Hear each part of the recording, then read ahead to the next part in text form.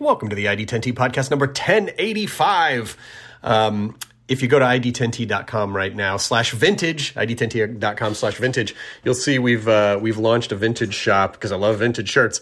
But now we've also started acquiring like vintage vinyl iron-on transfers. I don't know, when I was growing up, every mall had one of those like iron-on shirt stores, and it just smelled like hot vinyl. Like there was a specific, if you're a Gen Xer, you probably know what I'm talking about. But it just reminds me of my childhood.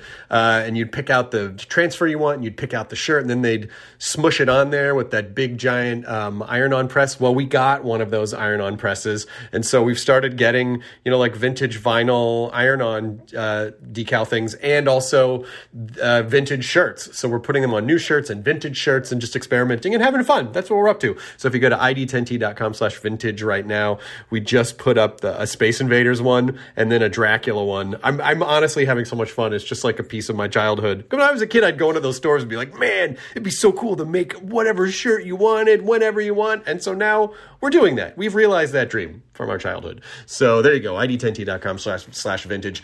Let's talk about you, the ID10T Community Corkboard.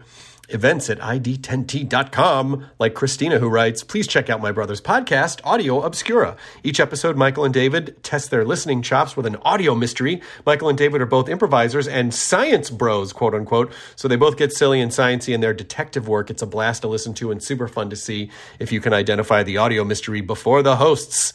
You can find it wherever you listen to podcasts. Excellent. Thank you, Christina. Thank you for sharing that. For anyone else out there, events at id10t.com. Let's talk about this episode. This one is this very, very fun, special thing because I was able to sort of put this podcast together because I love entertainment auctions. I love watching them, even if I don't actually buy anything. I just like watching them because it's sort of like a trip down pop culture memory lane. And online auctions have become huge. There was a big Disneyland one a few years back, and, it's just this one guy had this collection and, sold it all, for millions of dollars. Like there was just this crazy, not that I don't think the entertainment stuff is about, the memorabilia stuff's about money at all, but it's gotten really, it's kind of mainstream, and there's all types of auctions. There's, coin and stamp and baseball card and furniture and jewelry and stuff. It probably wouldn't surprise you to hear that I really love the entertainment auctions, because to me, it's just like watching pieces of history pass through and get basically curated by private collectors, because there's not really, and we talk about this a little bit in the podcast, but there's not really there aren't like pop culture museums really. There's one in Seattle, but and I know George Lucas is, I guess, building one in Los Angeles, which I don't know when that'll be open, but in general, like pop culture museums are sort of like privately curated in people's homes, and some of these things are legendary and need to be preserved. So, as a pop culture history preservationist, I guess, I really, really, really love watching them. And you can watch them too. You don't have to buy anything. They're just kind of fun to take the journey, especially now that everything is being done online. But there are two big entertainment auctions coming up.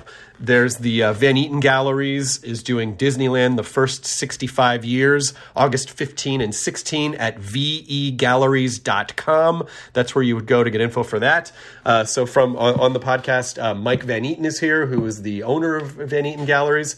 We've gotten some Disneyland props from him in the past at some of the auctions. And then also Prop Store is another big entertainment auction house. Lydia's gotten some stuff from there. We've enjoyed watching their auctions as well. They have their big entertainment memorabilia auction August 26th and 27th. If you go to propstore.com, that will have all the information that you need about that one. And so Brandon Alinger from Prop Store, he's the COO of Prop Store, is joining us as well to sort of talk about that. And Dave Mandel, who is a really great writer, showrunner. He's written for SNL and The Simpsons and Seinfeld and Curb Your Enthusiasm, and he was the showrunner for Veep. So he has worked on a lot of really amazing things that probably fall squarely in your interests, and he's a huge collector of comic book art and Star Wars everything.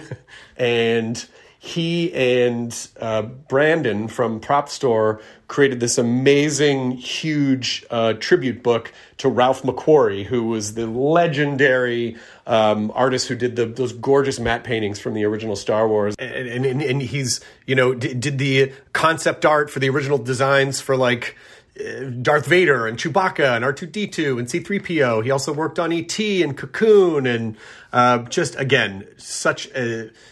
To say that he was a legendary conceptual designer and illustrator is an understatement. He's I believe, godlike in the world of cinema.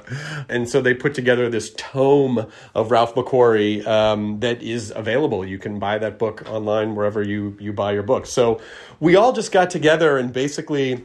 I just wanted to hear how these auctions are put together, sort of the philosophy behind them, and then in the process just sort of deep dive into our collective fandom as well. But even if you are not an auction person, I still think that if you love pop culture, there's still going to be something in this podcast for you. I could have talked to these guys for hours, but it was such a fun experience to just sort of connect with other people who are also passionate about the preservation of pop culture history. So that's what this episode is about: entertainment, memorabilia auctions, and I really enjoyed it. I hope you enjoy listening to it as much as I did being a part of it. So this is the ID10T podcast number 1085, Entertainment Auction Podcast, with Mike Van Eaton, Brandon Alinger, and Dave Mandel, and me, Chris Hardwick, saying, let's start the thing. Initiating ID10T protocol.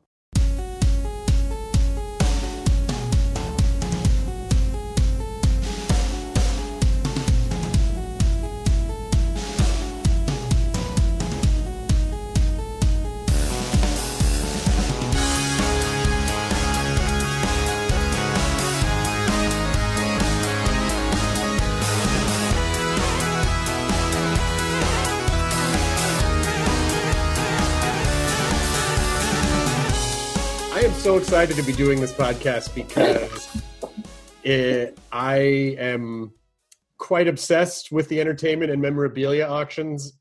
My wife is a collector. I'm a collector. We happen to like a lot of the same things, so our collections doubled. And then in the last handful of years, just sort of watching what's happening with auctions online and what a real thing it's become, much to the dismay of, if you've been doing it for a long time, of course, you've watched the prices on a lot of things go up because now you're just bidding against literally every nerd in the world on stuff. And it used to just be like, oh, whoever makes it to the thing or happens to call in. So it's definitely the downside of Silicon Valley is just a lot of rich guys who like Star Wars kind of motherfuckers making things more convenient. Yeah. So I'm just so I have Brandon from Prop Store, I have Mike Van Eaton from Eaton Galleries, and then Dave Mandel, who's just a big time collector. Dave, you're a comic book collector and a Star Wars collector and probably a lot of other stuff. And I don't know. I didn't really have a plan. I just wanted to talk about, because there's two big auctions coming up this month. Yeah. Doing a Disneyland one, and Prop Store has a big memorabilia auction with some really high ticket items. So I kind of wanted to just sort of talk about the phenomenon and understand the process and stuff. So really quickly, first, Dave, when did you start collecting? Does this go back to childhood and comics? Was that the first Yeah, thing? I mean, I am a collector my entire life. They talk about that gene. And by the way, I have two kids, and I can see it in one of them. I can see my son and his Pop Toys collection and the way he lines them up and displays them and sort of plays with them a little bit but doesn't touch them exactly. So yeah, I did baseball cards into comic books with a couple of sides into stamp collecting and that kind of stuff. And then it was really comic books for a while, into the original comic art, then into the old toy collecting again, like buying back all the stuff I had as a kid, but into the mint stuff, and then into eventually the prop stuff. Have you pretty much like, outside of, I know that R2-D2 that went, I think it was a Profiles in History auction like 3 years ago. An R2 unit went for like $2 million. It was some crazy fucking like $2 million. But would you say you are satisfied with your collection, which I know is a slippery question, but is there any, what's the white whale for you at this point? I mean, I don't know if there's a specific white whale, although I guess I kind of have one. I guess what I would say is the following. And at least this is my attitude as I look through any given catalog, be it the new one from Prop Store, the new one from Veep, whatever it is. It's like, if I don't see something, if I don't win something, if I don't get something, and I never get another piece, I have a killer, wonderful collection. I'm going to be okay. Right. So I've at least learned to say those words. That being said, there's always something. And again, you get into the different worlds. I think in the prop world, the honest to God answer is the dream, the white whale for me would be probably like an honest to God, like scratch built all the little parts, like ILM model of some sort, preferably from honest to gosh, preferably from Star Wars or Empire, if I had to really, start to narrow it down. And, I couldn't even tell you like, it's going to happen. Like maybe, but also maybe not. But then I could also tell you there are other things in other areas. So, but yeah, I guess if I had to pick one, especially like a prop, that would be it for me at the moment. I mean, it is funny that this type of collecting is some of the most squirrel-like behavior that humans can exhibit. The idea of like, I can collect things around a theme and place them in one location. And for me, there is that sort of thrill of, there's the ego thrill of like, I have this and no other nerds have it. But the other side of it too is, and I'm curious to get your take on this. My wife and I sort of look at us, because obviously life is temporary. We're basically curators and we are protectors of these things because we know we will take care of them and preserve them in the time stream so that hopefully they will be passed on, whether it's kids that we have, in your case, the one child that seems to be into collecting, or at least to someone who loves it as much as we do. The preservation element is very important to me. Yeah, especially, by the way, and again, maybe perhaps a touch less so than when you're maybe purchasing in an auction where obviously if you don't buy it, someone else might.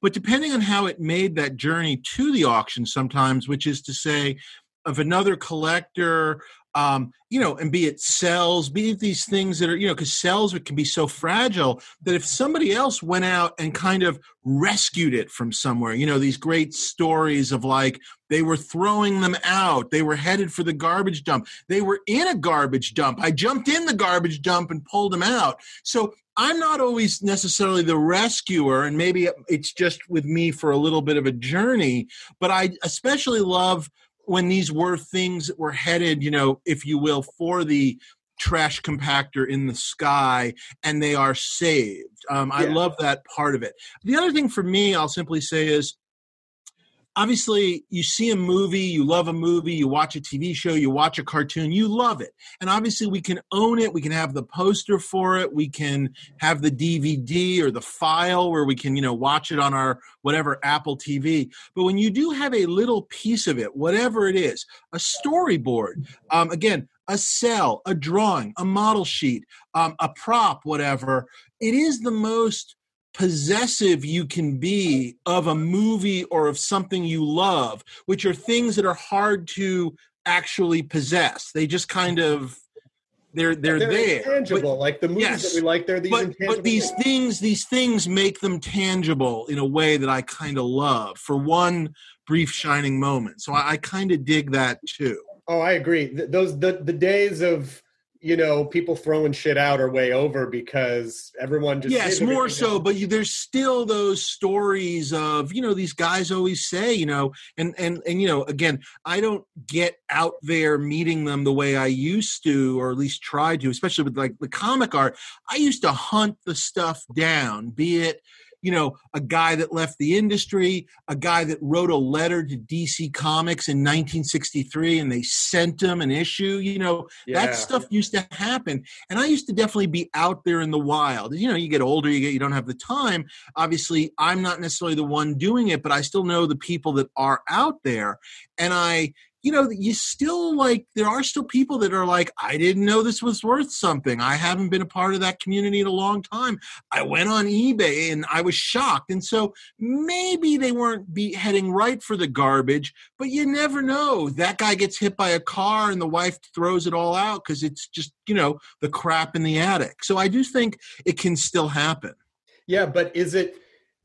have we, because obviously, there's a good and bad side of everything. And with the internet, the good side is that we have access to everything now, but sure. We have too much access. That idea you're talking about, the hunting and the gathering and the really putting in the sweat hours of tracking something down, we don't really have to do that as much anymore because, I was talking to Rob Zombie about it. He's like, yeah, there was a thing that I really wanted and it was from an old show that I watched. I went on eBay, it was right there. And he was like, and I ended up not buying it because I was like, it's just there. I didn't even have to earn this. And so is there an element to that that we're missing now?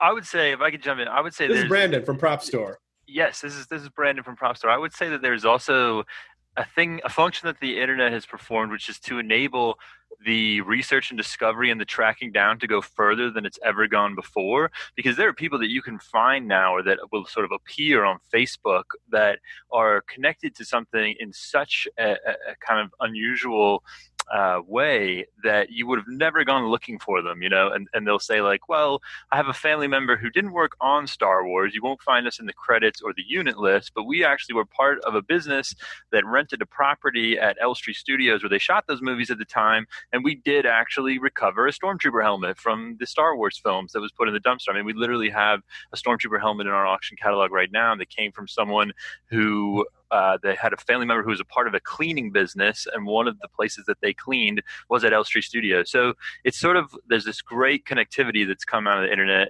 And I see what you're saying. Like, yeah, maybe some things are almost too easy. Like, just what can you not get on eBay? But the depths that you can go to with the networking and the people that you can connect with and speak to in such a quick and efficient manner to not only find things, but also to research them. I think for me personally, because I'm a collector myself, in addition to doing this professionally, it's like the research and the discovery part of the whole collecting journey is a big part of it as well. Getting something in and then going on the journey to understand the full history of that and say, hey, how many of these were made for the film and who made them and why is it like this? Or this seems like it was repainted. Why might it have been repainted? Then you can literally, an hour later, you're talking to someone on Facebook who worked on that. And it's like, oh, I remember that. Yeah, we had to repaint them because they weren't reading well on the film stock we were shooting, or just whatever it is. It's kind of amazing some of the groups that exist to put these people together, and just who you can find that you would have never found 15 or 20 years ago. I mean, when I started collecting,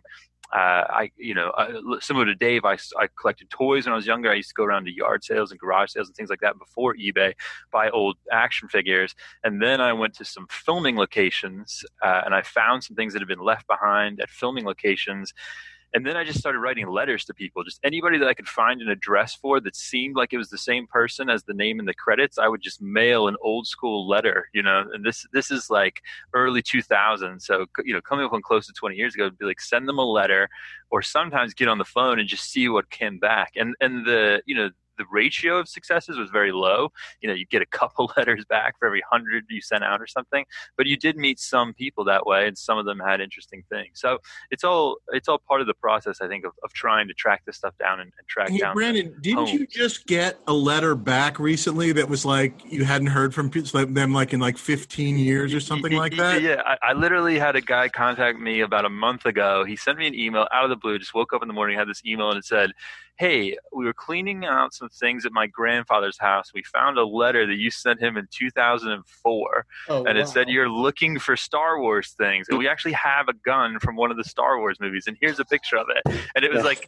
and he sent me a picture of my letter, which is, the address on is like my parents' house when I lived with my parents 16 years ago, and it's like phone numbers that don't exist anymore and email addresses that don't exist anymore. But it's amazingly, it came back around, and I did a deal with this guy and bought this gun from the Empire Strikes Back. That's great. I mean, it's 16 years later. It's sort of the Indiana Jones aspect of the job. But I don't know if you can see behind me, but there is a massive stack of cells. It's like 4 times this height. I just can't pick them all up.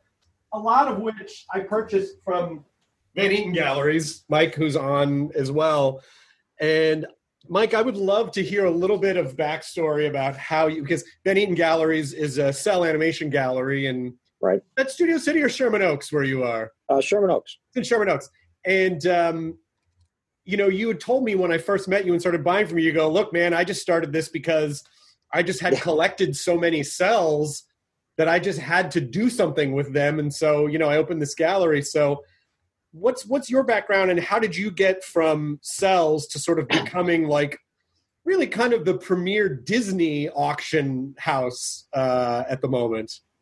Well, my problem is I'm a collector too, just like you guys, and so we've all had those collector experiences. For me, I moved out here in the 80s, and I knew what cells were, but I didn't own one. And I ended up finding a guy's wallet, and in his wallet, he had a business card that said, I sell cells. And so when I returned the wallet to him, the guy gave me some cells as a thank you. And really what he was doing was setting a hook.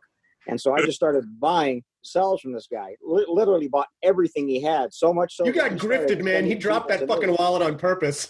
Yeah. He dropped 40 wallets all over the city, just wallets everywhere. And give away 3 cells. The first sample's free, and then after that, exactly what happens. Because when you're a collector, especially back at that time, you see a piece, you go, oh my God, I'm never going to see another one. That was the attitude. I have to buy that piece because another one's not going to show up. And then the next day, another one would show up. Oh, I better get that one too. So I ended up really buying this guy out, and he started sending people to me, saying, oh, I sold all those Bugs Bunnies to my friend Mike, call him up. And that put me in the business. And so I started with cells, and because Disney is so popular, there's always a tie-in, I think, to Disneyland with cells. The art corner, there were always cells sold there and things like that. So it just sort of evolved into being more of animation art, memorabilia from the parks, things like that. Yeah, and the great thing about animation art is that it's not done anymore. I mean, it's all computer now because it's just cheaper and easier to do it. And so hand-painted cells, I mean, there aren't even any, like you go back to Futurama, which I think was 99, and I don't think there are really any Futurama cells. They might have done the pilot in cell, but I'm not sure. South Park is the same thing. It's been on long enough that they barely, I don't think there's any South Park cells, and The Simpsons stopped doing it sometime in the late 90s. So cells, it feels like, well, they're only going to, not to get too businessy about it, they're only going to appreciate because they aren't going to do these ever again. And these are, and they're just going to get lost. And, so the more time goes on, the more they appreciate in value because it's just not a thing anymore. But also, I was just going to say, and yes, obviously, look, the appreciation and the money, it's definitely always a part of it. Obviously, you can't ignore it. But I think just on a collector ego basis, if you think of them as these hand-painted and grand, in a sequence, there may be a bunch of Bugs Bunny as he moves across the screen, but each one is one. And obviously, in often cases, there are fewer backgrounds, and you start putting these things together. And again, like a prop, you are just getting something that like, the charge of this is that moment, this is that thing, and there aren't 1,000 of them. There are 1,000 other cells, but of that moment where Lady and the Tramp push the meatball to each other, if you have, one of those cells, it's just, that's a super specific thing. There is definitely a preservation element because they do, unless they're preserved really well, they definitely deteriorate over time. But what I've learned, what I started to learn and what stuff that I learned from Mike was also, and for anyone who's getting into cell collection, the difference between when something is a production cell versus when something is a limited edition versus something, because a lot of character cells are put on fake backgrounds or backgrounds. And to Mike's credit, I've been in. There was one Bugs Bunny I was looking at, and Mike goes, "Oh, you know what? Now that I look at this, I don't think this is the background that went with this cell. So you decide whether you're not, I appreciated your honesty from that, but it's also understanding, what a complete cell with a background set is versus just a cell or, like a printed background." Sure. And so I guess the larger question with to any of you is, like Brandon said, sure, we can go on eBay, you can get stuff. One of the reasons I think you look to an auction house is because of the vetting process, of the authentication process. In my living room, I have a 1958 Disneyland Sea park map. I think it's authentic. It was signed by Walt, supposedly. The guy that I bought it from on eBay said when I was a kid, my mom took me to Disneyland. We saw Walt walking around Main Street. I went up to him and he signed our map. That's a beautiful story. I think it's true. I don't really know. So can you talk a little bit about how... And then he dropped his wallet and it said, "I sell cells." Wait, I know that guy. Yeah, that guy is just a phantom. He's not a real... But the idea of authentication, so when people are collecting, how do they know? How do you know? How do you vet these things? And how can amateur collectors vet, particularly if they're looking on eBay? This question can be for anybody. Well, for me, first, experience helps a lot. I think both of us here, or all of us, have a lot of experience now in collecting, so we know some things to look for. But I really look for that backstory a lot of times. You want to know, where did you get it? Where did it come from? Is the first part of the vetting I do. I just had a lady call me who has a cannon in her backyard from Disneyland.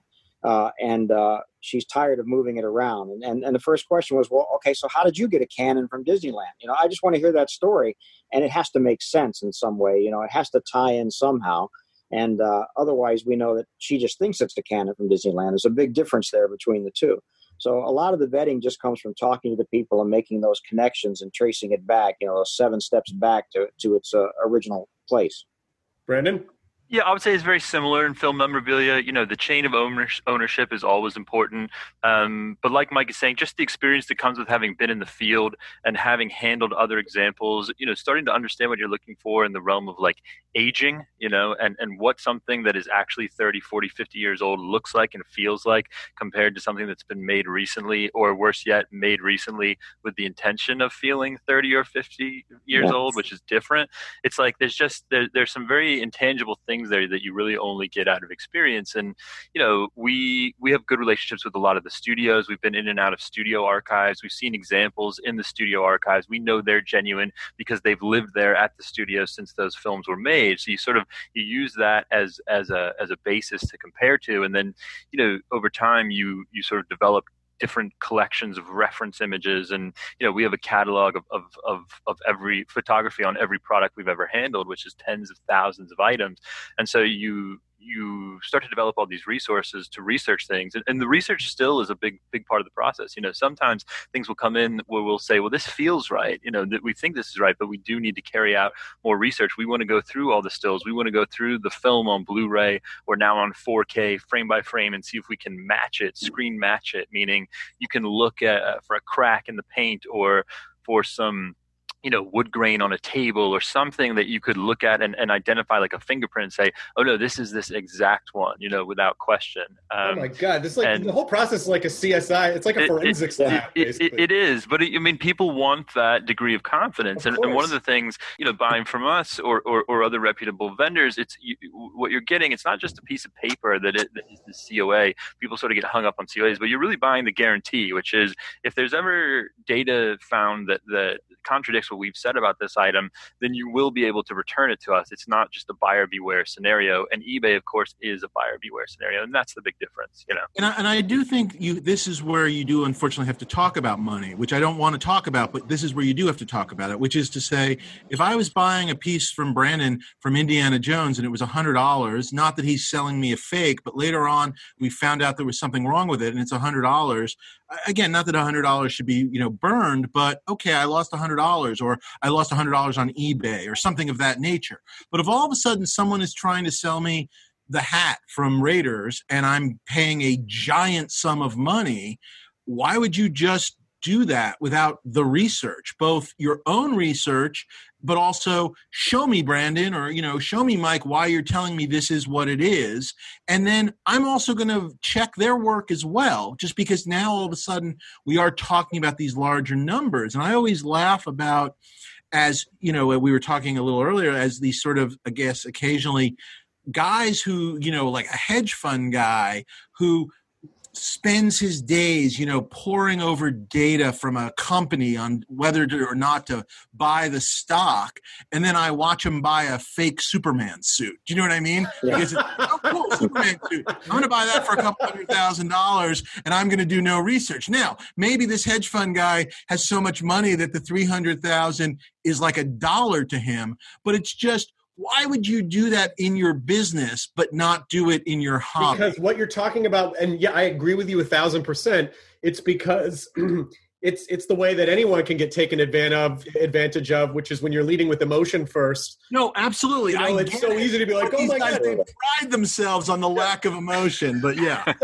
And I agree with you about not focusing on the, I'll never sell any of the stuff that I have. I don't care what it's worth. There are some things that I know I overpaid for, but I know that, it had value to me. It had value to me to have it and to protect it.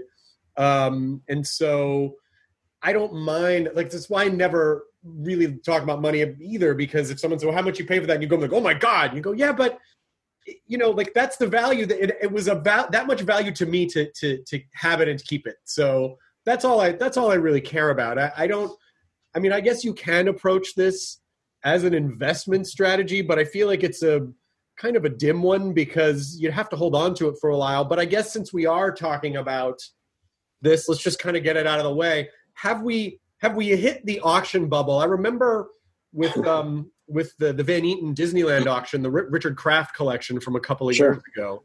And Richard was a guy who would go dumpster diving and find these amazing Disney, or they would just give him because they knew he was a collector, going back 30 years. And when I saw, holy fuck, man, there are like menus from Blue Bayou from the 80s that are going for like $8,000, I'm not sure that's an exact figure, but in that neighborhood. And I wondered, is this the bubble? Are we seeing is it maxed out? Or is it still fluid? What do we think about that? Well, I think the craft auction was a anomaly for sure. There was a frenzy there, an excitement there that doesn't usually happen. But I think for what we do, the Disneyland items, even animation art, things are very strong still, and still very emotional for a lot of people. I think emotion plays a big part of this. The auction we have going now, the Disneyland stuff, we're seeing more action than we've seen in a long time on it. I don't know if it's because Disneyland's closed right now, or I don't know if it's just because people are bored and sitting at home. But I think it's both.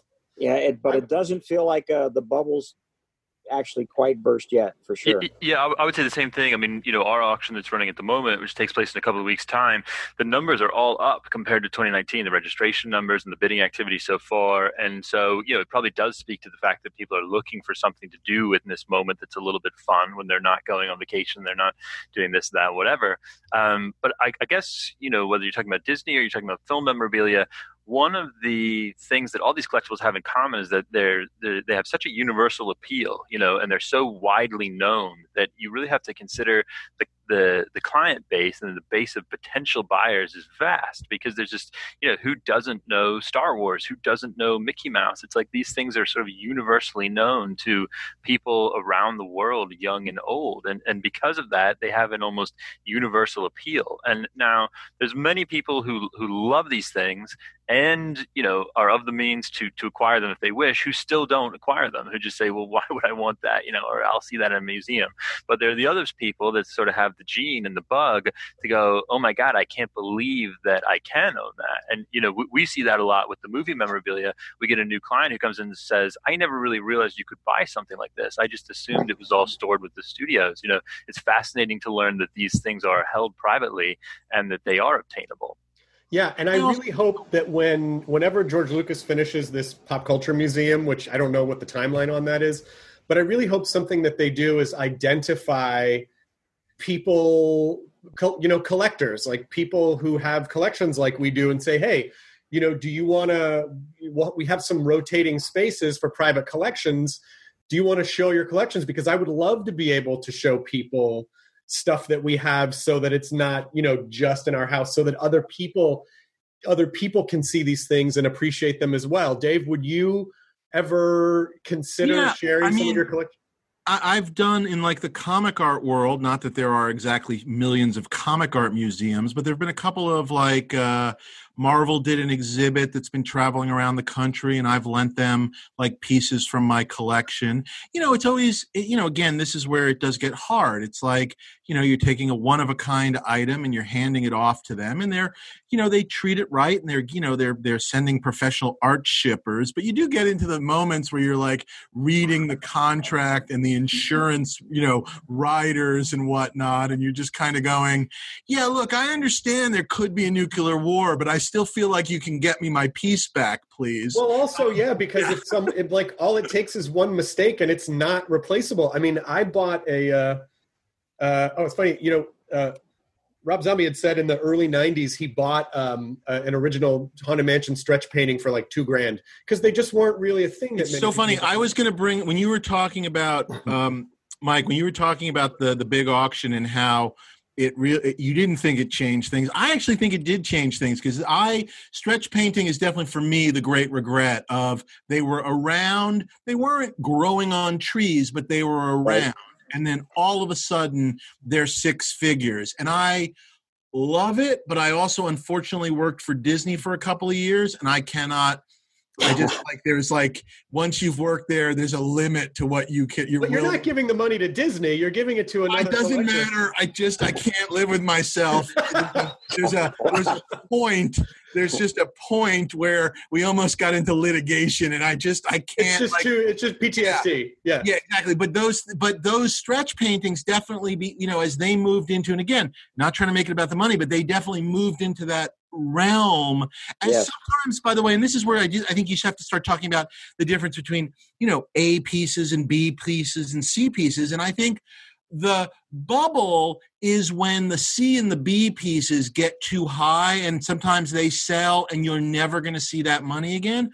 But the one thing about, I think, the collectibles market, if we have to call it that, is the great A pieces are A pieces, and they do feel like they are forever. And no matter what the number is, and again, I'm not suggesting it as an investment strategy, but I guess, I'm always shocked when the great piece the next one goes even higher than the one before it. Or I should say, I'm shocked but not shocked, is I guess. Well, because it's also just a marker of like, the other people are appreciating this, so it does, it is an interesting, in a way it's a little bit of a validation, but I also think, not that you should just go blow a bunch of money on something without really giving it too much thought, but like I said, I go back to what I was saying before, was like, if something has value to you, that's the reason to get it, not because, obviously you don't want to too much overspend on something, but I do have a stretch painting, and I got it from Mike, but I'm so protective of it that I still haven't had it framed, even though Mike has a great framer, because I'm just terrified that it was one that hadn't been put in I don't know if it had been put in the frame yet, but because it says cut, like it's a cut on the sides. And I'm terrified that if I take it to a framer, they're going to go, oh, it says to cut, whoop, and I would have to stand there and watch it get framed. And so it's rolled up in a tube, not being appreciated by anybody because I'm so precious about it. So is that something I need to let go, Mike, or anyone on the panel? Should I just get it framed? You got to get it framed, but I will tell you.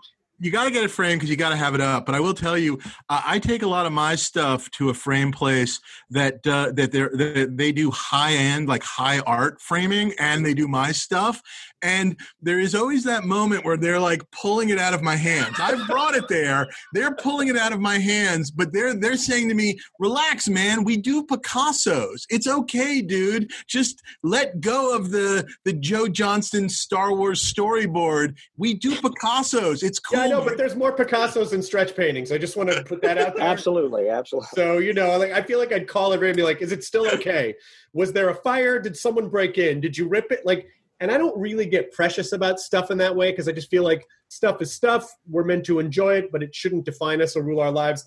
But that is the one thing that I'm like, okay, I just feel like I need to squat on that so no one ruins it. I'm gonna tell you how you do it. You ready? Yeah. You take it in, you have them measure it, okay? Then you take it home. You have them acquire all the pieces, cut the glass, cut the frame, and then you bring it to them and see if for whatever the fee is, you bring it to them at 9 a.m. and they do the frame, you pick it up at 5 p.m. That's how you do it. I never thought to do that, Dave. Oh my God, I love you. I fucking love you. Now you gotta, oh God. We just paid for this podcast, man. He's done this before. This is why you talk to other collectors, because you learn these types of things. I literally had a piece that I was lucky enough to find actually not one, but two Steve Ditko original, Amazing Spider-Man covers from the first year of the run. Oh my God. That's basically how I framed them, more or less, which was, here I am, I'll see you at 5 o'clock. I mean, there was just I could not conceive of letting them out of my sight overnight. It just didn't exist. How's your family with your collection? Are they pretty good? Are they like, Dave, just keep it in that room and then you can keep whatever you want in that room and it's fine? The collection sort of has its own apartment at this point. My pre-marriage kind of condo office is kind of the collection, and then I live nearby-ish. But I'm trying to rectify that. The pandemic put some issues into our what's the word, renovations at the house, but I'm trying to bring everything together. But my wife actually is not a collector. She just does not have that gene, but appreciates it and likes it. And that's good enough for me. That's great. Yeah. And like I said, I'm really lucky that my wife is possibly more of a collector than I am. And our delineations are, I tend to collect all the Disney stuff and the comedy movie stuff. Okay. And she tends to collect all the horror movie props. So, cool. She's got some. So you're not competing with each other. You're not competing with each other. They complement each other. Yeah. And she's the one who's like, we should put our props all over the house. And I'm like, well, I never thought I would be the one that was like, let's let it also be a house and not just a prop museum. And she's like, it's fucking our house. We can put shit whatever we want. I go, I know. Like, I never thought I would be the tether. and so it's one of the many reasons why why I'm in the best marriage in the world, because I hear these horror stories of, I have to be ashamed of my collection because my partner or my kids hate my stuff. And so I have my own little cave of shame and it's not allowed to leave that. And I always feel really bad for people because I feel like, that's so much a part of who you are. It's such a bummer that, you can't express that fully. I don't know. I was just going to say there are some incredible collections that I'm aware of that got broken up by the guy whose wife basically made him sell. And I have pieces from those collections in my collection. So I am glad those horrible partners are still out there that just say, you got to get rid of it all at once now. So I'm okay with that. Because that's where we swoop in and go, I'm gonna do you a favor. I'm gonna take that. Yeah, let me take that off your hands. Take this off your hands for you. And now we briefly pause to thank our sponsor for this episode of the ID10T podcast, Squarespace. Longtime sponsor of the podcast, and if you need to build a website or create an online store, have marketing tools. Not to sound like a 90s instructional video, but everything's done online now. Literally. So create your online storefront now. Now's the time to do it. And also Squarespace will allow you to create amazing email campaigns. You get consistent content straight from website to email, powerful editing tools to make it your own, customizable layouts for any kind of message, mobile editing. You can send anytime, anywhere. Definitely helpful if you're working remotely and maybe for whatever reason you only have access to your phone. Not a problem. Turn your idea into whatever sort of digital presence you want. You're going to get beautiful templates created by world-class designers, e-commerce functionality. You can sell anything online. Everything's optimized for mobile right out of the box, and 24/7 award-winning customer support. All right. So Go to squarespace.com/ID10T for a free trial. And when you're ready to launch, use the offer code ID10T to save 10% off your first purchase of a website or domain. Thanks to Squarespace for sponsoring this episode of the ID10T podcast, which we now glide gently back toward. I was thinking about the Richard Kraft auction, Mike, and I think one of the reasons, because I have seen bits and pieces of Disneyland stuff in other auctions, some, less prestigious auctions and stuff. And some things just kind of sit there. But what I think the Richard Kraft auction had, and then Brandon can jump in as well after you answer to sort of talk about the prop store view on this, is Kraft had such a great story. It was all, he was the centerpiece of it all, because this one person collected all of these things. He had a story for all of it. You bought, like, rented out an old Guitar Center or something and displayed all of it. And it really was a museum walkthrough of a guy's journey with his love of Disney. And so the fact that it all came from one guy, and the fact that during the auction he would jump up and tell a story about pieces, that to me, like, that really kind of pokes at that human story thing that we as human creatures love so much, is it just sort of builds this emotional bubble around everything, rather than just like, oh, here's a thing that you've probably seen in a movie before. Would you agree with that, Mike? I agree. I think story is everything, to be quite honest with you. I think it adds value to the piece. And that was the great thing about the Kraft auction, was here was a guy, lots of personality, lots of great stories about pieces, and when we were putting this together, he said, hey, can I talk about my stuff? And I said, absolutely. A lot of times we have people who don't want to talk to the press or don't want to really be involved. They just want to sell. They don't want anybody to know what's coming from him. But having him out there saying, hey, this is from me, and this is how I bought it, and this is why I bought it, those are great things to have. And I think it adds a lot of value to the piece. And you know what? The people who bought those pieces, they'll pass those stories on in some form. It's great. And that's part of the history of the piece now. And I love it.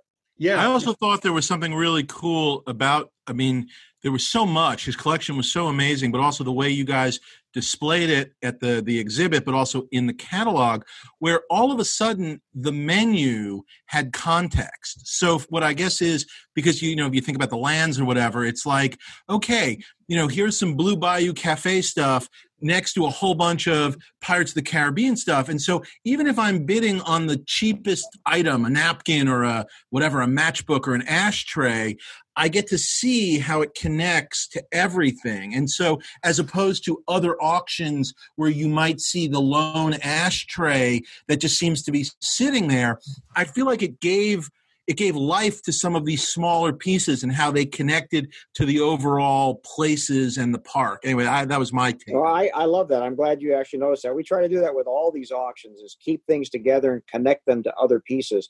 And I think, like you said, Chris, when you see pieces in another auction, they're just so random and they're just so by themselves out there, they have no meaning. And that's why they just sit there. Yeah, the context, but also just to walk in and go, this is filling up a huge fucking 2-story industrial size commercial building. How did one person, where did he, I know he had that, the serpent he said was outside by his pool. And just thinking like one person got all of this stuff. And obviously, it was a pretty amazing story that he just decided, that's the other thing, is when you realize, I've had my time with this stuff, it's time to let it, move on and find a life of its own. So the collection really broke apart. But the letting go, Dave, do you ever envision a time where you'll go, okay, it's time, I'm just going to start letting shit go? Or are you going to be buried in it like a sarcophagus? I'm not necessarily going to be buried in any of it. Maybe one piece they'll bury me with. But no, I definitely, and again, and my kids are young-ish, 11 and 12, basically. And certainly I want it to be fun for them. And I always sort of jokingly sort of say, you'll do with it whatever you guys want to do with it. But I guess that's my attitude at the time. But nothing, I guess, look, if at some point or another, here's what I will say. I have seen the bitter old collector, and I do not want to do that to myself, to my wife. I don't want to be that. I don't want to be the guy who doesn't have a car or is driving a beat up car because I can't bring myself to let go of my gun that was used in the cantina scene. Do you know what I mean? Like, remember that old Amazing Stories with Mark Hamill? I just don't want to be bitter. That's what I don't want to be. So, anyway, we'll see. I think what we see in the movie world is not necessarily, we haven't seen so many big collectors who are sort of getting out of things. What we have seen is various individuals who have had a career, decades in film. A good example would be Rick Baker, right? We did a big auction with Rick Baker about 5 years ago, and Rick basically had made the decision that he was going to retire. He had a 60,000 square foot building in Glendale, and the basement of that building was absolutely filled with 3 or 4 decades worth of stuff. So, artwork and puppets and props and makeup effects pieces and molds and my wife bought a bunch of pieces from you guys on that. There we go. Have like 3 or 4 gremlins from that auction. He had a couple of gremlins for sure down there, and the Mogwai and all of it. And so for Rick, it was really interesting because I got to work with him fairly closely on that process, and he kept some things, but obviously he was getting out of this massive building. He was sort of setting up a separate studio environment at his house, and he wanted to have some things there, but it was like, for him, it was time to let go. It was, it was A, time to let go of the industry and time to retire, but B, time to let go of these things that he had carted around through 3 or 4 different moves of his shop, and just to say, you know what, I would like some other people to have this, and I don't want to throw it away because I want it to live on, and I want it to be in the hands of people who are going to care about it. And I've seen that with a few different effects artists specifically. We have a bunch of content in this auction from Phil Tippett, well-known effects artist and stop-motion animator. So there's all kinds of maquettes and puppets and things from Starship Troopers. There's a couple of pieces from Star Wars. There's a mask that he made for the Cantina sequence, and it's a similar thing with Phil. It's like, it's not that he doesn't appreciate it, and it's not a part of his history. It's just at a certain point there's an interest to let it go and almost live its next life. Like you're saying, you're a curator for a time. It's like at some point you do want things to get out there in the world, and I think that's one of the nice things about auctioning them, or just about the collecting world in general, is you can bet that whoever goes out and spends their hard-earned money on something is going to take good care of it, and is not going to just throw it in a box in the garage. It's like, this thing is going to be looked after and treasured and hopefully shared for many years to come. Has there ever been a situation where, because sometimes I'll see things pop up at the auctions and I'll go, oh, I wonder if the original company ever said, oh, no, that's ours. That was, like, even if it was taken in a dumpster or whatever, they go, no, that was private property. That was never supposed to get out. Is there are there any issues with that? Or is it, or do the companies sort of understand, like, these things, tend to pass hands and have a life of their own? That does come up from time to time. It's not a huge issue. We have good relationships with most of the studios, and we frequently sell items on behalf of the studios. And, a lot of the films that are collected on, especially from the 70s, the 80s, or the 90s, the prop and costume assets just weren't tracked in the way that they are today. Today it's very different. Modern productions, they have their studio archives. They're looking after things very carefully. And many times the only way that things are officially released is if there is an official auction. But when you go back 20, 30 years ago, they used to have parking lot sales. At the end of a production, it was like, if you worked on this thing and you want to come over to the parking lot, we're going to be selling everything from the vacuum cleaner that we were using while we were making Blade Runner to Harrison Ford's gun that we were using while we were making Blade Runner. And literally, the Blade Runner gun, the publicist who worked on the movie bought it at the parking lot sale for like $50 when they were done, And you want this piece of shit? No one's ever going to want this. And he sold it decades later for 6 figures. And so it's just, that's a shift in the industry. We talk about these props and costumes. It's like they're the sawdust from building the chair, right? They were not the final product. The final product is the film. It's capturing the image, getting it on the celluloid, and making the movie that goes out and is seen by people all over the world. But the stuff, the 3D physical props and costumes, whatever, it's only recently that they're now looked on sort of as treasures in their own right. And I know it's similar with animation cells, right? It's like nobody cared once we were done. It's just like, no, that was part of the process to get to the product.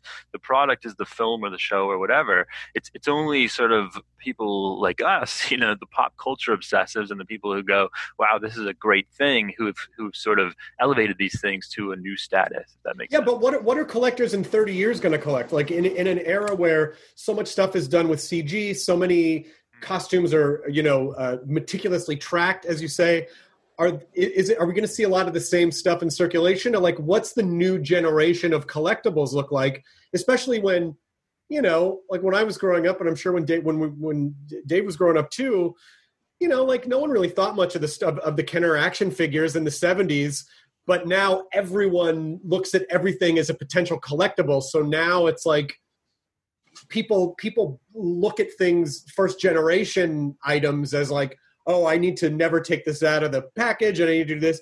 I'll buy an extra one and never, I'm sure there are a lot of pop toys, for instance, where people are doing that. But like, what do you think collecting is going to look like in 30 years with the way things are now? That's a tough one. It really is. It's hard to know, because tastes change. There's only so many things that cross over into another generation. Star Wars, we know, is a multi-generational fan base. Disney has a multi-generational fan base. And I think that's what keeps the strength of a collectible going. Dr. Seuss, multi-generational, something you're always going to read to your kids. You're always going to show your kids. So in that respect, I think there are certain things that will always be collectible. But there's also the fad collectible, the pieces that have a shelf life of just a few years or one generation that'll go by the wayside. But it's things not even being able to get out into the public domain. But on the flip side, I mean, again, with the studios, and by the way, especially things like TV shows that have sort of a run of life, right. Like where like, hey, we're doing, by the way, Netflix almost, not that everything is 3 seasons, but a lot of just 3 seasons and done. Yeah. But even some of these, bigger, better shows, and it's not stuff I've necessarily gotten crazily into collecting on some of these TV shows, but I do think I'm always sort of pleasantly surprised when I look at the numbers that if Brandon's Place is doing a specific TV thing, like they just did some of the Marvel TV shows, and they've got Agents of S.H.I.E.L.D. coming up.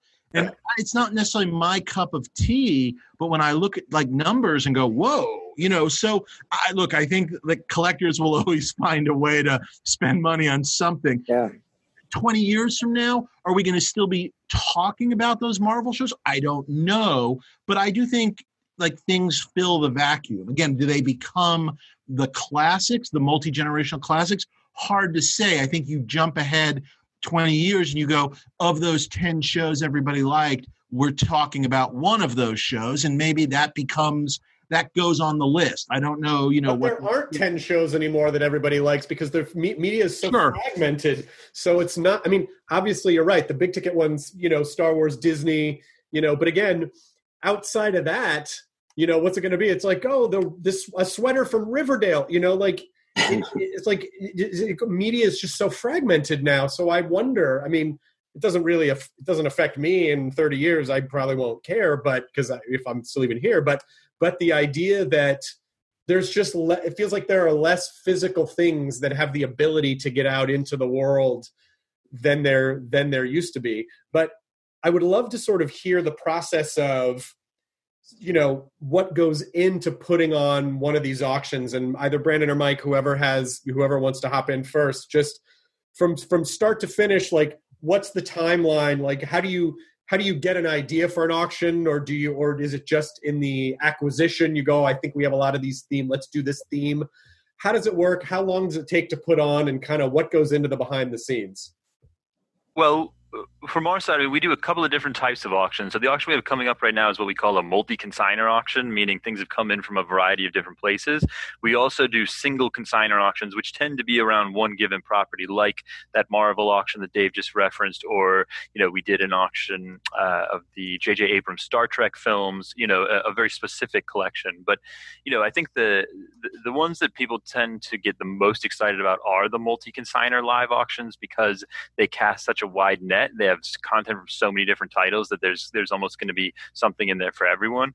And we're doing those fairly regularly. We're doing 1 to 2 a year. But the biggest part of the process, I suppose, is really getting the content together. And it's several different processes. I mean, it's us going out and speaking to our established network of collectors and industry sources to say, look, is there anything that you're thinking of letting go of? Is there anything that you might want to consign to this auction? Because collectors frequently turn things over. Collecting tastes change, and a lot of people will will let go of a piece that they've had for a while to bring something new into the collection. There's a lot of buy, sell, trade in the collecting world, and that does feed some of the content that comes in for auctions. There will also be sort of long-term leads where we are aware that a person has something. We've been aware of it for years, but they're not quite ready to sell yet, and it's an ongoing conversation as to when they'll want to sell. And then there are the things that just sort of walk in the door, and every now and then you get that wonderful phone call that's, hey, my dad worked on X movie and we have this sitting in the garage, and you answer that with a healthy dose of skepticism. They don't always pan out, but some of them do, and some really wonderful things turn up that way. And for me, that's the most fun part of the auction process, is assembling the content, because it's so great to see things that you've never seen before and that you might not even think existed. Things that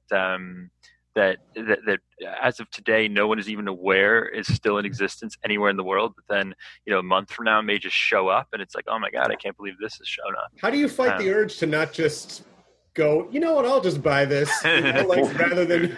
Well, there's a little bit of that. That definitely happens. Yeah, it's definitely a problem. Yes. Sometimes there's some arm wrestling internally. Yeah, it's but we got to keep the lights on also. So it's a balancing act, And then building our catalogs. And Mike, I know you take a lot of pride in the catalogs too, but the catalogs are a big process. A lot of work goes into doing the photography, the descriptions, the graphic design, the layout. Gorgeous. They're so gorgeous, and the fact that you take such care to present them in a way that is just not something most people or companies do anymore. A lot of people just giving up on print and sending out stuff in the mail. But yeah, you can look at stuff online and rifle through a digital catalog, but the smell of the catalog and the cracking of the page, and then I love to dog ear a page that has something on it that I want to keep in back mind. To. Yeah. Like that. The fact that you take that much care, that must mean that you understand the experiential value of the auction process. Yeah. And that's like a great peak in the auction cycle, is the week that we deliver those catalogs and we get them into our clients' hands for the first time and we start getting the feedback on it. That's really one of the high points of the whole process, and like I say, it's a lot of work. It's great to hear people like yourself who say they appreciate them. I think it is more fun personally to sit with a book and to turn page by page and to really digest it and breathe it in, as opposed to just scrolling through a PDF on your phone, when you're in the passenger seat of a car or something. It's just a better experience. And I think the items deserve it. I think it's like, you can't really appreciate how great this thing is on your 3-inch wide phone screen, but when you get the catalog and you turn it up and it's a double page spread and you go, oh my god, look at the interior of this thing that I never saw when I watched the movie. I had no idea that it was filled with servos and motors, and it's like it's all that stuff that is what collectors really love. And it's right too, because if you're buying something in the physical universe, to have something in the physical universe to represent it that you can leaf through, it feels like you're doing it justice. Mike, what is your process? Because you've been kind enough to bring me, to that big space that you have with all the stuff before an auction, and I've seen how you've just begun to sort through it all, and everything kind of seems organized, and like stretch paintings go there, 3D diorama of Main Street goes here. All of the different ride things.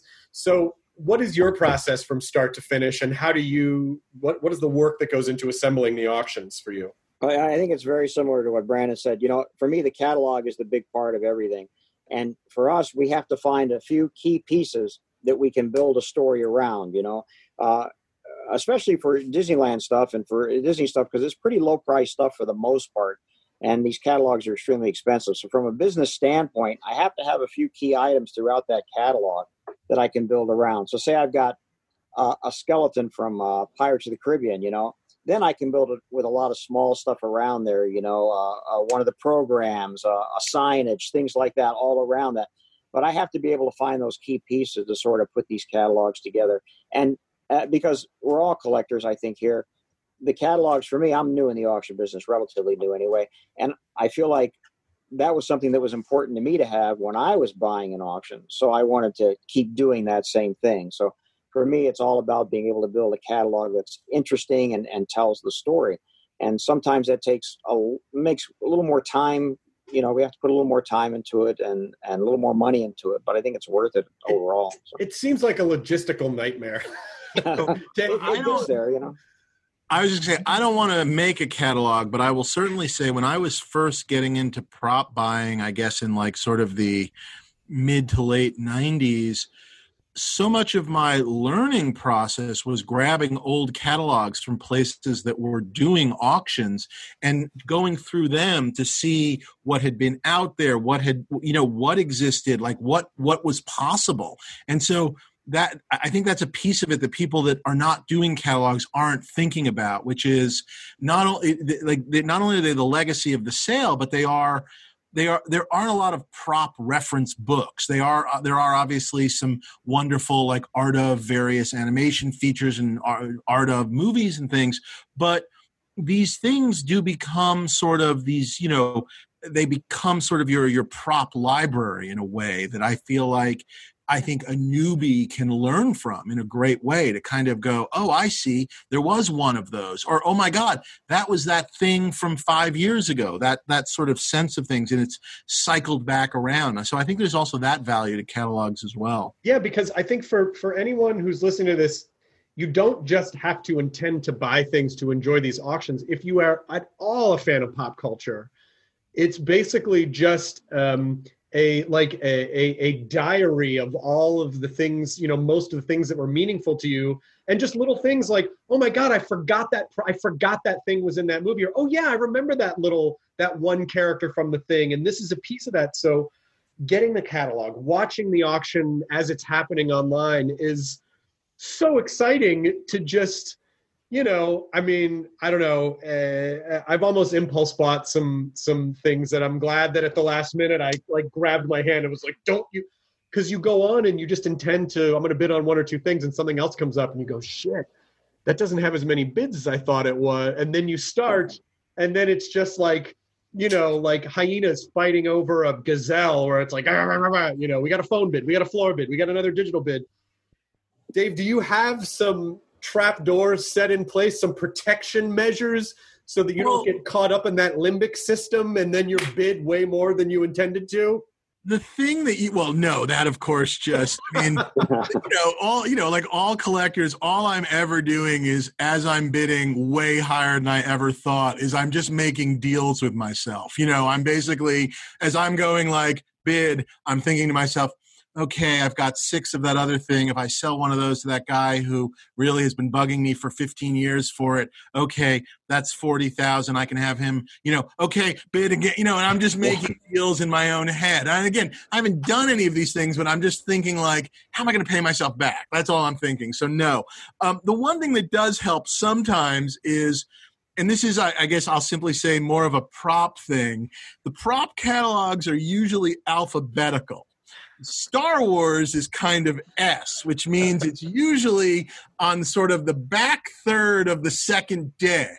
And so if I'm targeting something big for Star Wars, I have the discipline to go, okay, I'm going to wait and see what happens, and I'm going to ignore A through R. I'm going to do my best to ignore A through R because I'm waiting for S. And then if I win S, great. And if I don't, shit does sometimes happen after S if I don't win. Terminator. Terminator collection. The S keeps me honest. If Star Wars was listed by like A New Hope at the front of a catalog, it would be trouble. So don't do that, Brandon. Well, I feel like there's always a soft number. Like the first number that you say, I'm not going to spend any more than X. When you're sold that that's a soft number. That if it goes, you might go, if you have a really hard and fast number, you might still go 2 or 3 times beyond, but at a certain point, there have been things, I guess, I don't know, maybe 4 years ago, 5 years ago, one of the first auctions that really blew up for Van Eaton, there was a stretch painting. And I go, I'm going to bid at this much higher amount than I'm comfortable with. And that's my, I'm not going to go anymore number. And I'm not going to say who, but there were 2 gentlemen who were both bidding by phone. And I know who they are. And because one of them's a friend of mine. And it blew past that number in seconds. and I felt like, what the fuck just happened? and I'm thankful that I did not get in a bidding war with these two people. But then the idea that you are able to be zen and let it go, because then a year later, Mike came back around and said, hey, I happen to have another stretch painting. If you're interested, it's having the faith to know that sometimes if something like you can go a little higher than you feel comfortable with, but you shouldn't also like mortgage your house. It's like you still should be a little responsible. No, I think, look, obviously within all these discussions there's food on the table. We're lucky enough to work in these sort of careers that sort of allow this sort of silliness. But what I will also say, though, is I have never forgotten, because I've been doing it long enough, every time I did reach a new level. Because I can remember the first time I spent $2,000 on something, and I can remember the first time I spent $5,000, which seemed like a number. How would one ever spend $5,000 on something? And I can remember, therefore, then 10, 20, 25, and then the increments started. And I've never, I've been doing it long enough where I've never forgotten all of those ceilings that I guess I never thought I would blow through, and here we are. So yeah. I mean, I think there was one, and this is a question for you, Dave, as well. But there was one, and I'm pretty sure it was a prop store auction from a couple of years ago. It was a Venkman jumpsuit, and I was like, well, I have to get this. And the day of the auction, I just felt like, you know what? I really have to get a handle on this. I don't need every single thing from every one of my favorite movies. And it ended up going for, I think it was like 30,000 pounds, as I think it was a British, I think it was in England in the UK auction. So whatever that is, 40, 45 grand or whatever it is. And I'm glad that I didn't get into that bidding war. But at the same time, I'm also like, oh, I could have been a contender for Venkman's jumpsuit, Yeah. Am I correct, Brandon? Was that indeed a prop store auction? Yeah, no, you're right. And I think that went well beyond the estimate. Sometimes that happens, especially with a title like a Ghostbusters. I remember we had a costume from Tron. I think it was Sark from Tron, and we had it estimated like 8 to 10,000, and it did like 80,000 pounds or something. And so sometimes it's just like you've got two incredibly passionate people, and sometimes those films bring out people who only collect on those titles. So people who are like, I only collect Ghostbusters, I only collect Tron, that's all I'm interested in. And they just, it's like what you're saying about you set this number, whether soft or hard, and then in the moment when you want it, it sort of goes out the window, because at the end of the day, like you said at the start of the conversation, it's about what it's worth to you in that moment. I was just going to say, one of the first big pieces that I ever went after was a stunt Vader helmet from Empire Strikes Back, and I lost it. I lost the auction and found out years later I was bidding against Paul Allen. And so, at some point, what can you possibly say? Let me put it this way. I've never forgotten it. I don't think Paul Allen, when he was alive, ever knew or cared that he was bidding against Dave Mandel. You know what I mean? It's like, my guess is I was there sweating. I was literally in a pool of my own sweat, and I'm guessing some flunky of his was just on the phone with their hand up, like it never came down. No, there was no number I could say where that Paul Allen wasn't going to win it. And so you do have to remind yourself of there's always someone who does maybe want it more or can spend more or whatever. And you do have to be a little philosophical about it. It keeps you healthy, I think. Yeah, it's funny. I think about like I think about the Paul Allens or any of the Silicon Valley billionaires that I know are collectors that bid on stuff, and this is probably one of the reasons why they have money is because they're good with keeping it. But I feel like if I had like Paul Allen's money or some Silicon Valley billionaire, even if I was bidding on something like that, it was like, okay, at 30,000 back to the floor, I would just be like, fuck you, $1 million. You know what I mean? Like, how do you, like, if you have that much money, how would you not just be like, yeah, $1 million. If everyone else fuck off, But they don't do that because there's a reason that they have money. They know how to hang on to it. As we're wrapping this up, Dave, is there, I know you mentioned something earlier on in the podcast, but is there a piece that that your heart is sort of ripped out that you didn't try for, or something that you let get away that was really close? I know you just told the Vader story helmet, but is there anything else that kind of haunts you at night? There's not. I've been pretty good. I mean, even the Vader helmet, which did haunt me for a bit, I was lucky enough to later find one at obviously a much higher number, but I did find one. I have to say, I'm not necessarily. I don't have the. I have sold things, but I don't regret them.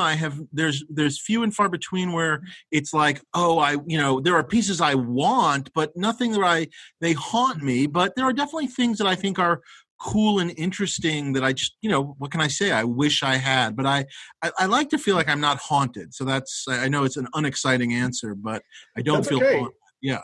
Can we talk about, just real quick, just some highlight pieces, some of your favorite pieces? Can we do like let's just talk about some of our favorite, most cherished pieces that we have. Are you comfortable doing that? Yeah, sure. Okay. So like, just a handful of things that you love. We can go back and forth. We'll go back and forth and just as collectors talk about pieces that we are really excited about or jazzed on. So you go first.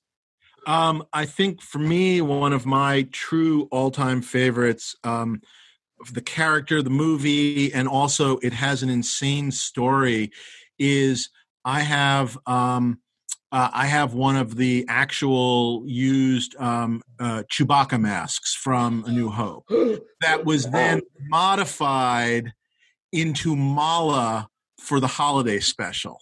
Oh my God! So which makes it actually a weirder, better story. That's I said the story. So it is not. It is both Chewbacca from the greatest movie ever made, and also from Mala from the holiday special. That's a two. Perhaps the most infamous holiday special ever made, and I love it for both those reasons. So that's a true, collection highlight.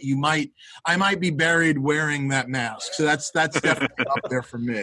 I might be buried wearing this. I know people in the podcast have heard this before, but this is the actual dark helmet. There you go. I love that. Very cool. And I was able to get Rick Moranis and Mel to sign it underneath. So the dark helmet might be my. And it's so funny because you think about a movie like Spaceballs or even Tron, which I'm also obsessed with. I have some of the original frames from Tron as well.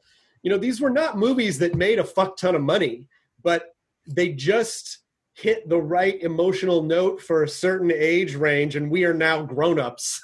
And so is Dark Helmet or is the Tron thing will that have monetary value forever? I don't care. I have that one piece, and it means the world to me.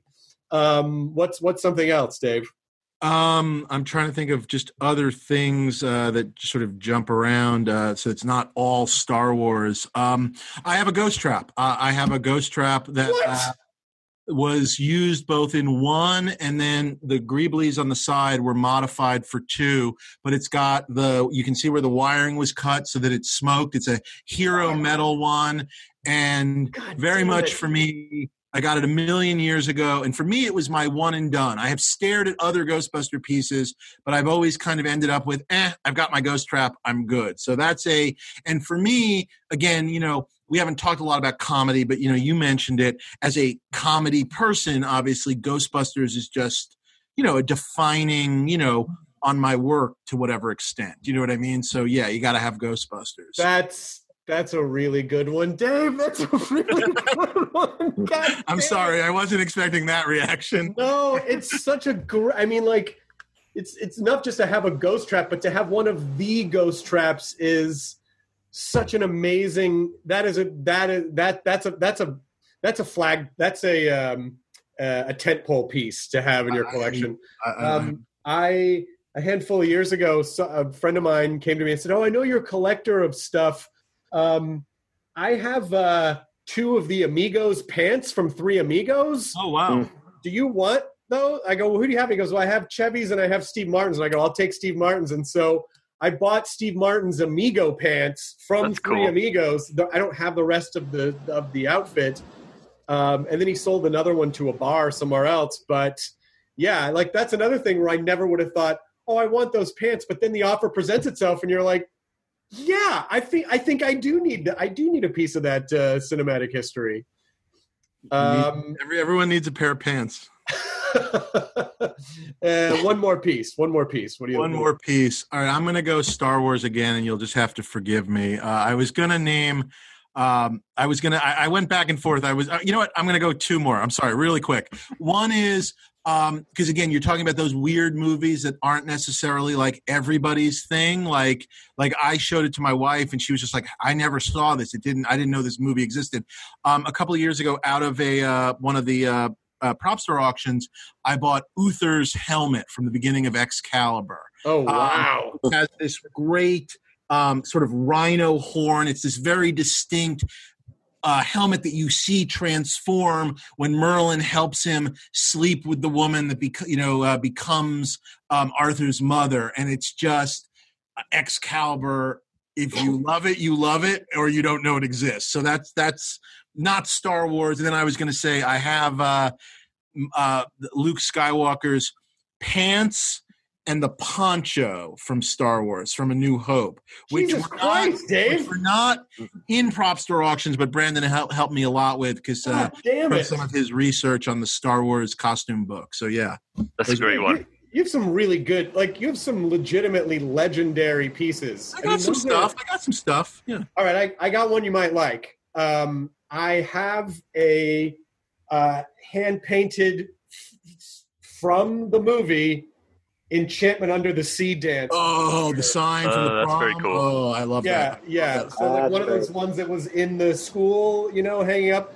And the thing that I fucking love about it is I don't know who the art, if it was the art director or if it was Zemeckis, it looks like it was made by a high school kid. It's like the little detailing of like, oh my God, it doesn't just look like it was made by an artist who was like, oh, this is an approximation, it looks like a high school kid made it.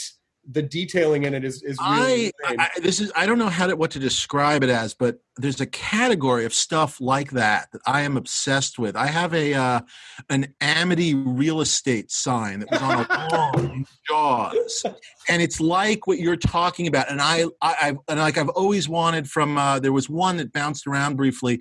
There was a See You Next Tuesday movie poster from within American Werewolf in London. Like fake signage in movies is I go crazy. Oh, you mean See You Next Wednesday? See You Next Tuesday. See You Next Wednesday. Sorry. Yes, I apologize. Sorry. That's where my head is. What can I say, fellas? Keep it clean here. Yeah. What kind of podcast is this?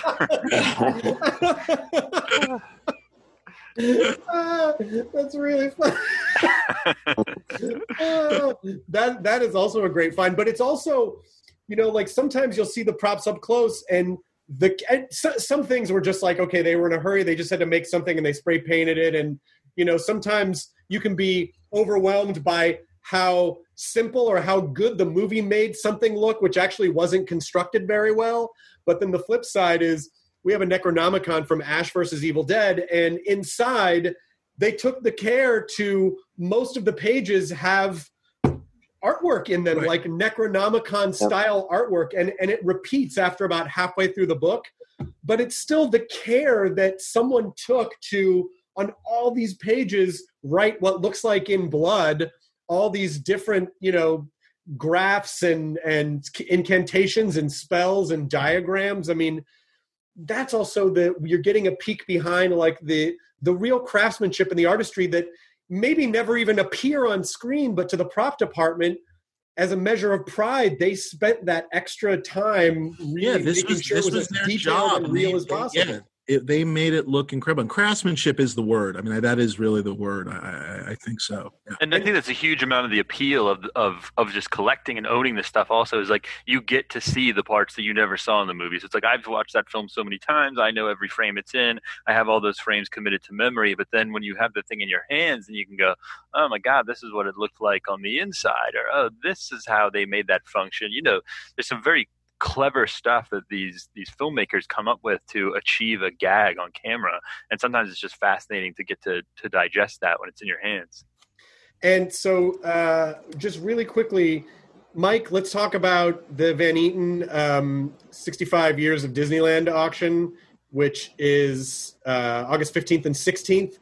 Yes. Where can people see it? What are some of the headline pieces, or what are any pieces that you're excited about? They don't even have to be like the big ticket pieces, like just anything that you're excited about. I love this whole catalog, for one thing. I have great stuff in it. It's August 15th and 16th. Our website, vegalleries.com, has links to a PDF of the catalog. You can flip through online right there.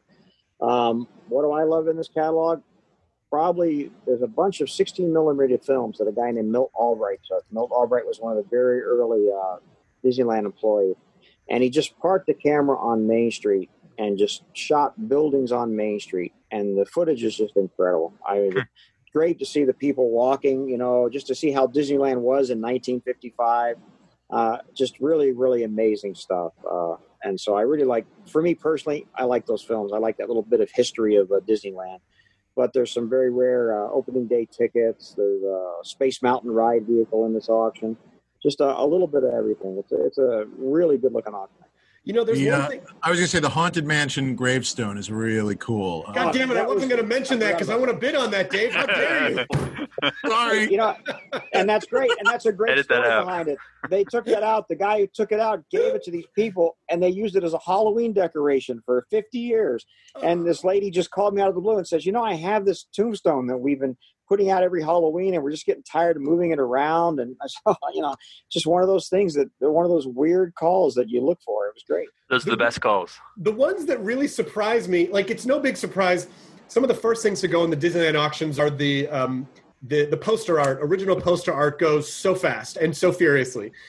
The thing that I was surprised that ended up going for like 25 or 30 grand are the fucking trash cans. Just like, Frontierland trash cans, or the New Orleans Square trash can, or the different trash cans from the different lands at Disneyland go for insane amounts. And who would have thought? I could not believe there's an estimate, and I believe it, but I couldn't believe it. There's a Mickey Ears lamppost, a green lamppost in the catalog, and at first I was like, what the fuck? It's a lamppost. And I was just like, I guess I get it. I guess I understand.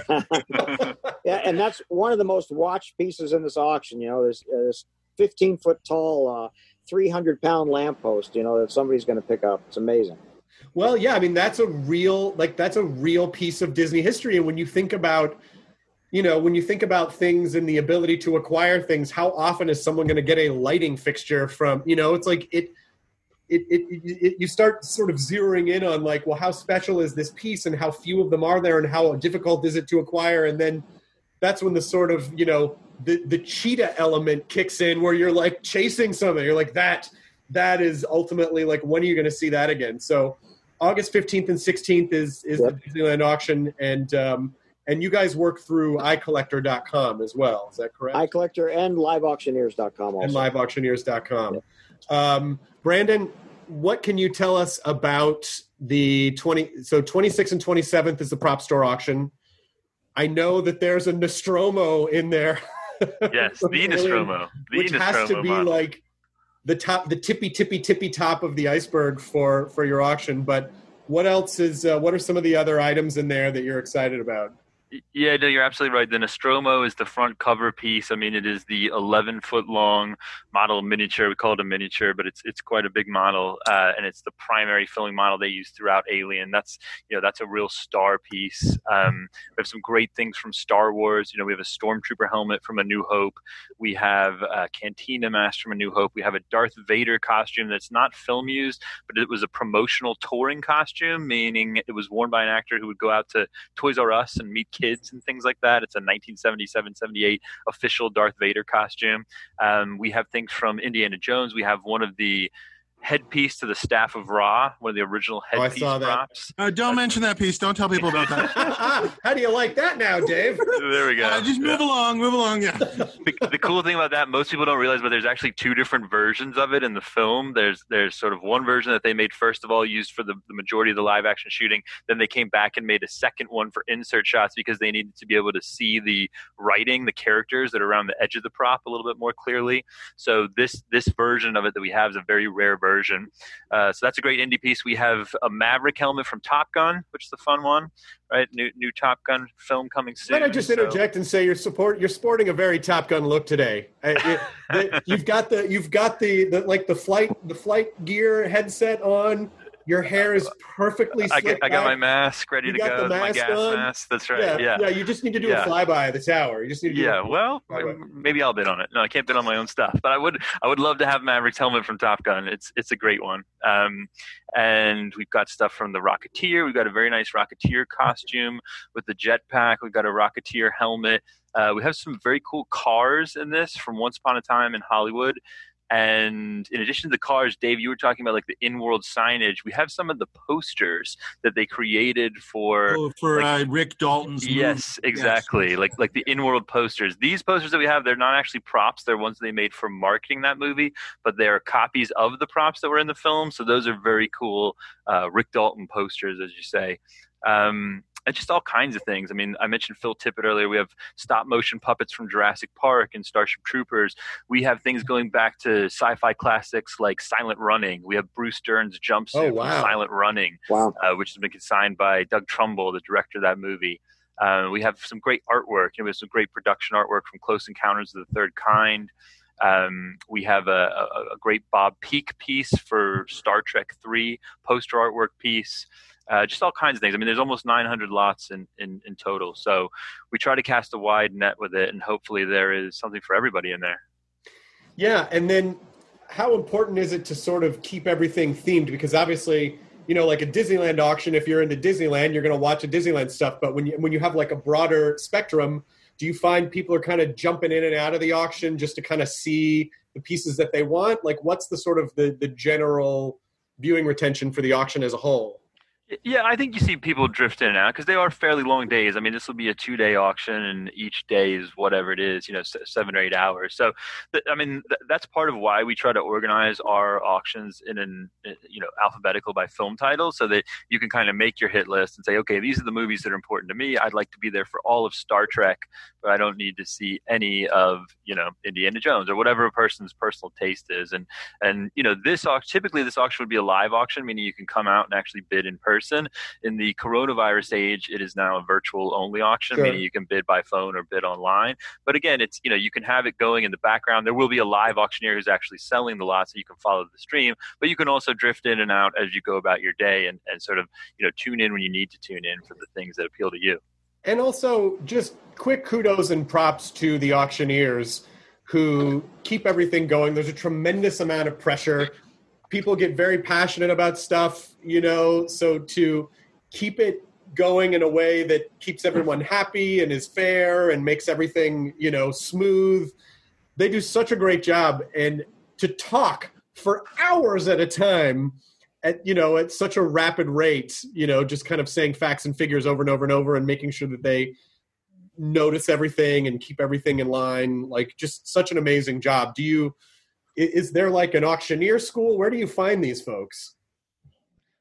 It's a good question, and finding really great auctioneers is something of a thing because you're trying to keep people engaged for many hours at a time in what could be a very monotonous sort of dull thing. So it's a definite skill set, and as you say, hats off to all the auctioneers who do what they do. We've worked with people who have had backgrounds, upbringing. Prior history with big auction houses like Christie's and Sotheby's, or some of them come from different fields. They do benefit auctions, or they do car auctions, real estate auctions, whatever it may be. It's its own little world of auctioneers. But the good ones are really good, and they make a difference to the auction, and they make it fun. They make it enjoyable to watch. Well, this has really been wonderful. I am so excited for both of your auctions. I'm so glad that we were able to do this. I find it to be such a wonderful, fascinating world. And again, just something that's fun to watch, even if you don't intend on buying anything. And, Dave and I are extraordinarily privileged that we are able to partake in these types of things and acquire these things. I hope at no time did it come off like, I have this thing. I'm very proud of the things that I've been able to assemble, and I treat them with great reverence and respect. And I do hope that, because there really aren't like pop culture, like there's Mopop is sort of it's like a pop culture museum in Seattle. And then maybe this George Lucas thing that's opening in Los Angeles will be the one. But, there are art museums and there are history museums and there are science museums, but there aren't really a lot of pop culture museums. And that's where I feel like it's fallen on individuals to sort of collect and curate these things. And I hope that we have the ability to show them so that other people can appreciate these magical items for what they are. And especially Dave, who's worked on, I mean, just so people know, like, I'm sure they know who you are, but you've worked on some of the most incredible pop culture things, you know, Seinfeld, Saturday Night Live, The Simpsons, Veep, like so many great things. But not great prop shows. But anyway, go on. Seinfeld, no, I would argue that Seinfeld probably... No, Seinfeld had a couple of good ones, but still a lot of found items, I will simply say. There wasn't a lot of building, as much building as you'd want. Like, let's see. No laser guns is, I guess, what I'm trying to say. I know you wrote Treehouse of Horror 13. That by that time, they may not have been using cells anymore. No, I have like a really cool, like, you know, digital one of one that they outputted for me, but that's about it, unfortunately. Oh, and also, because I don't want to forget to mention it, you and Brandon put together a Macquarie book, a book of Ralph McQuarrie, who did, you know, all of the amazing art for Star Wars, the incredible paintings, and you assembled a book. Yeah, it was me, Brandon, and a third guy named Wade LaJose. And it was one of these rare things, and I think you'll know what I'm talking about when I say this. We got to make the book that we wanted to buy. Does that make sense? Like, we just basically, yes. Like, you know how you buy a book sometimes and you start flipping through it and go, I don't know, they're missing this, they're missing that. Why did they do this? Why did they do that as a collector? And we were just like, we want this to be the last Ralph McQuarrie book anyone ever has to make, and you buy it and you're done. I mean, that was our attitude going in, you know, just like that. And that's never happened. Brandon's gotten a chance to. Brandon did a Star Wars costume book first, which kind of launched this. That he did alone, and then we kind of came together on this one, and it was just that was the goal. Like, you're done. Buy this book, you're done. Yeah, when we did the costume book, it was like, okay, you have this many pages, see what you can do with it. When we did the McQuarrie book, we sort of got to go the other way, like Dave's saying, and say, okay, what do you guys think it should be? Is it one volume? Is it 3 volumes? Is it 2 volumes? And ultimately, we landed on 2 volumes, and I think the set is like 22 pounds of literally every doodle, sketch, thumbnail painting, matte painting, just literally anything that Ralph McQuarrie ever touched, we scanned it and got it into this book. And by the way, 22 Pounds of McQuarrie is not a bad title. Just throwing that out. Good band name. But, you know, we really was, I mean, it was a dream, too, because we got to go up to the Lucas Archives. Oh, yeah. Up at the ranch. We stayed in the ranch, you know, motel, and got to go in there every morning. And it was fantastic because we really did. We started with just simply, what do they have? Here's everything they have. And then we were able to sort of use, I guess, for lack of a better word, our network of just other collector friends, things that, you know, Brandon has sold over the years through Prop Store, to kind of go, we know about this, and even track down a couple of, like, sort of missing pieces. There's a piece, Brandon, how would you know the piece I'm talking about? The trench dive? Yeah. The trench dive? Yeah. So there's this sort of famous point of view shot in the battle, the original Star Wars, the Battle of the Death Star at the end of the film. They're diving in for the trench run, and it's this sort of amazing shot where the first half of the shot, which is the wider half of the shot, is actually a Ralph McQuarrie matte painting. And then at some point there's a flash from a laser gun, and then they cut to a physical model, and then you're in the trench in the model. And people were sort of aware that this shot was done this way because I think Dennis Muren had talked about it in an interview, you know, at some point in time, but no one had ever seen this artwork. And then someone actually turned up and said, oh, I have that painting. And then to get to sort of see that painting and to get to photograph it for the book and tell that story, it was just really wonderful because, like Dave said, there have been other McQuarrie books, but we really wanted to be comprehensive and definitive. So it was like, if he was involved with it, we want to show it to the very best of our ability. And look, there could be some missing McQuarrie artwork that's still lost to time. We even found some pieces that came out of a dumpster. There was a guy I met who was like, yeah, I was 8 years old or whatever it was at the time, and me and my dad lived near ILM, so we went every weekend and literally checked the dumpsters, and he had like all this stuff. Nothing amazing. You know, there was no Millennium Falcon. They are in the books. They are smoothed out, but you can kind of see the wrinkles in the paper. Yeah, they're scotch taped together. Fantastic. And it's literally like this kid, amazing kid, this guy named David, he dug them out of the dumpster literally and scotch taped them back back together. And we were able to triangulate it and pinpoint and say, oh yeah, this is McQuarrie. This is when he was working on this piece, this matte painting design. God damn it. That's amazing. And I know that moment you're talking about because it was also immortalized in the old Star Tours ride before they updated at Disneyland. Yes. Where you start to go back into the trench and you can see the flash, and then you're in the model. Yeah. And by the way, talk about a piece that just encapsulates how goddamn skilled this guy was, because the painting and the model, I mean, if you can barely tell the difference, that he's painting basically a three-dimensional painting of a model, and it's flawless. I mean, it's wild. Many years ago, I had the good fortune of being able to tour the archives up at Skywalker, and it is mind-blowing. You really can't process all of it when you're seeing, like, oh, there's the original there's the Death Star, there the original droids, there's the models that they didn't use for characters that we love. One of the things that blew there's Howard the Duck. Howard the Duck. Keep going. Yeah. And Stunt Howard. There was a Stunt Howard. Howard the Duck. Like, hey, you guys mind if I hang out here? Yeah, it's fine. You're fine. You can hang out here, Howard the Duck.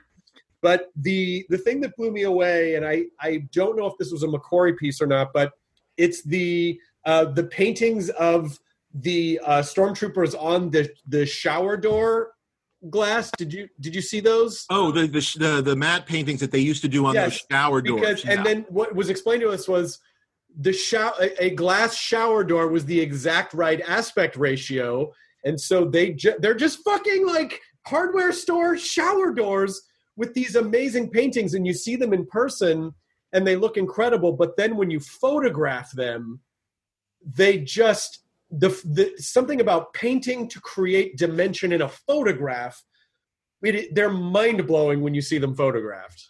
We were lucky enough. We got to go up there a couple of times, and they were the people, the staff up there.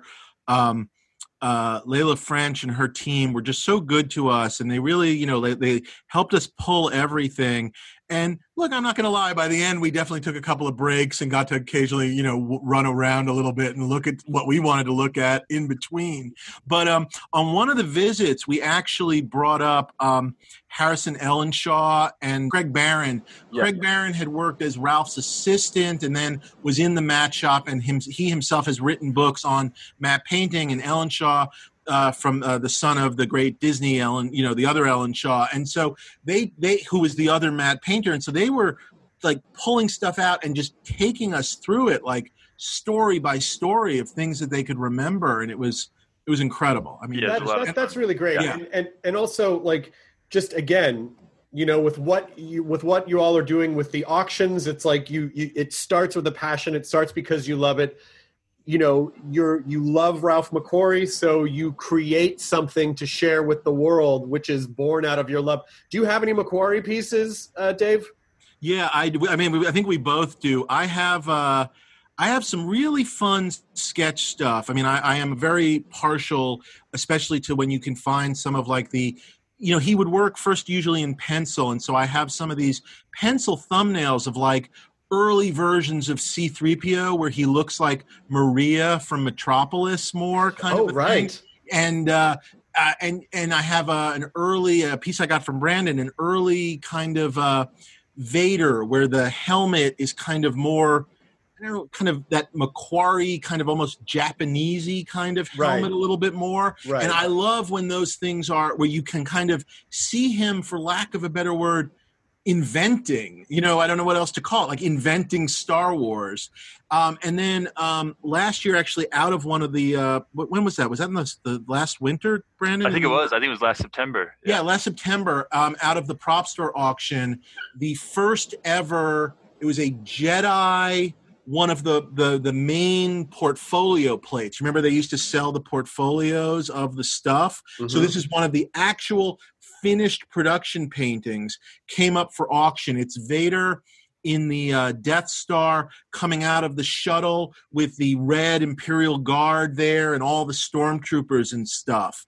And it's the finished Macquarie production painting, which I think is one of the only few in private hands. George has them all, but this one was it was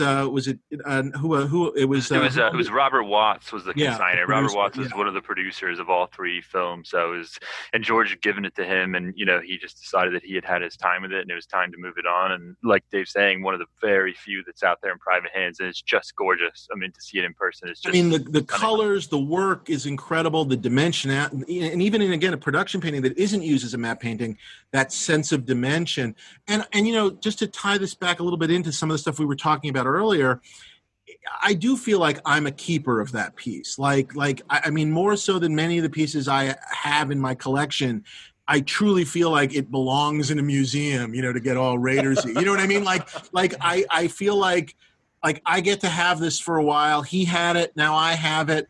And yet, and it's my job again. And I love the connection to the book because we did the book, which is, I get to, proselytize the word of Macquarie and the work of Macquarie, and I get to have some of this in my collection, and then hopefully other people will get stuff too someday. But it's an exciting piece to have. So the book's available just anywhere people buy books? Your local bookseller, Amazon, etc. I recommend shipping it because it's heavy. 22 pounds of Macquarie. It'd be funny if from now on your deal memos when you get a job are like, Dave Mandel's not asking for cash. He wants to be paid in matte paintings. Honestly, I would make that deal with Lucas anytime he wants. If they had just said, pick a helmet, I'd have done whatever they wanted. I'd have rewritten all three prequels for free. Just pick a helmet. So, yeah. Well, thank you for curating and preserving pop culture. Thank you for creating such wonderful pop culture. And thanks to Mike and to do you want to, Brendan? You want to give the plug for where people can go for the prop store auction? Just propstore.com. Propstore.com. That's it. Yeah, it's all there on our own bidding platform. All the details, the catalog, the online catalog, PDF catalog is all there. And of course, if you have any questions, just reach out and we'll get you taken care of.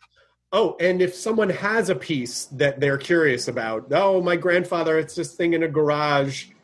Do they just send y'all an email? I can help with that.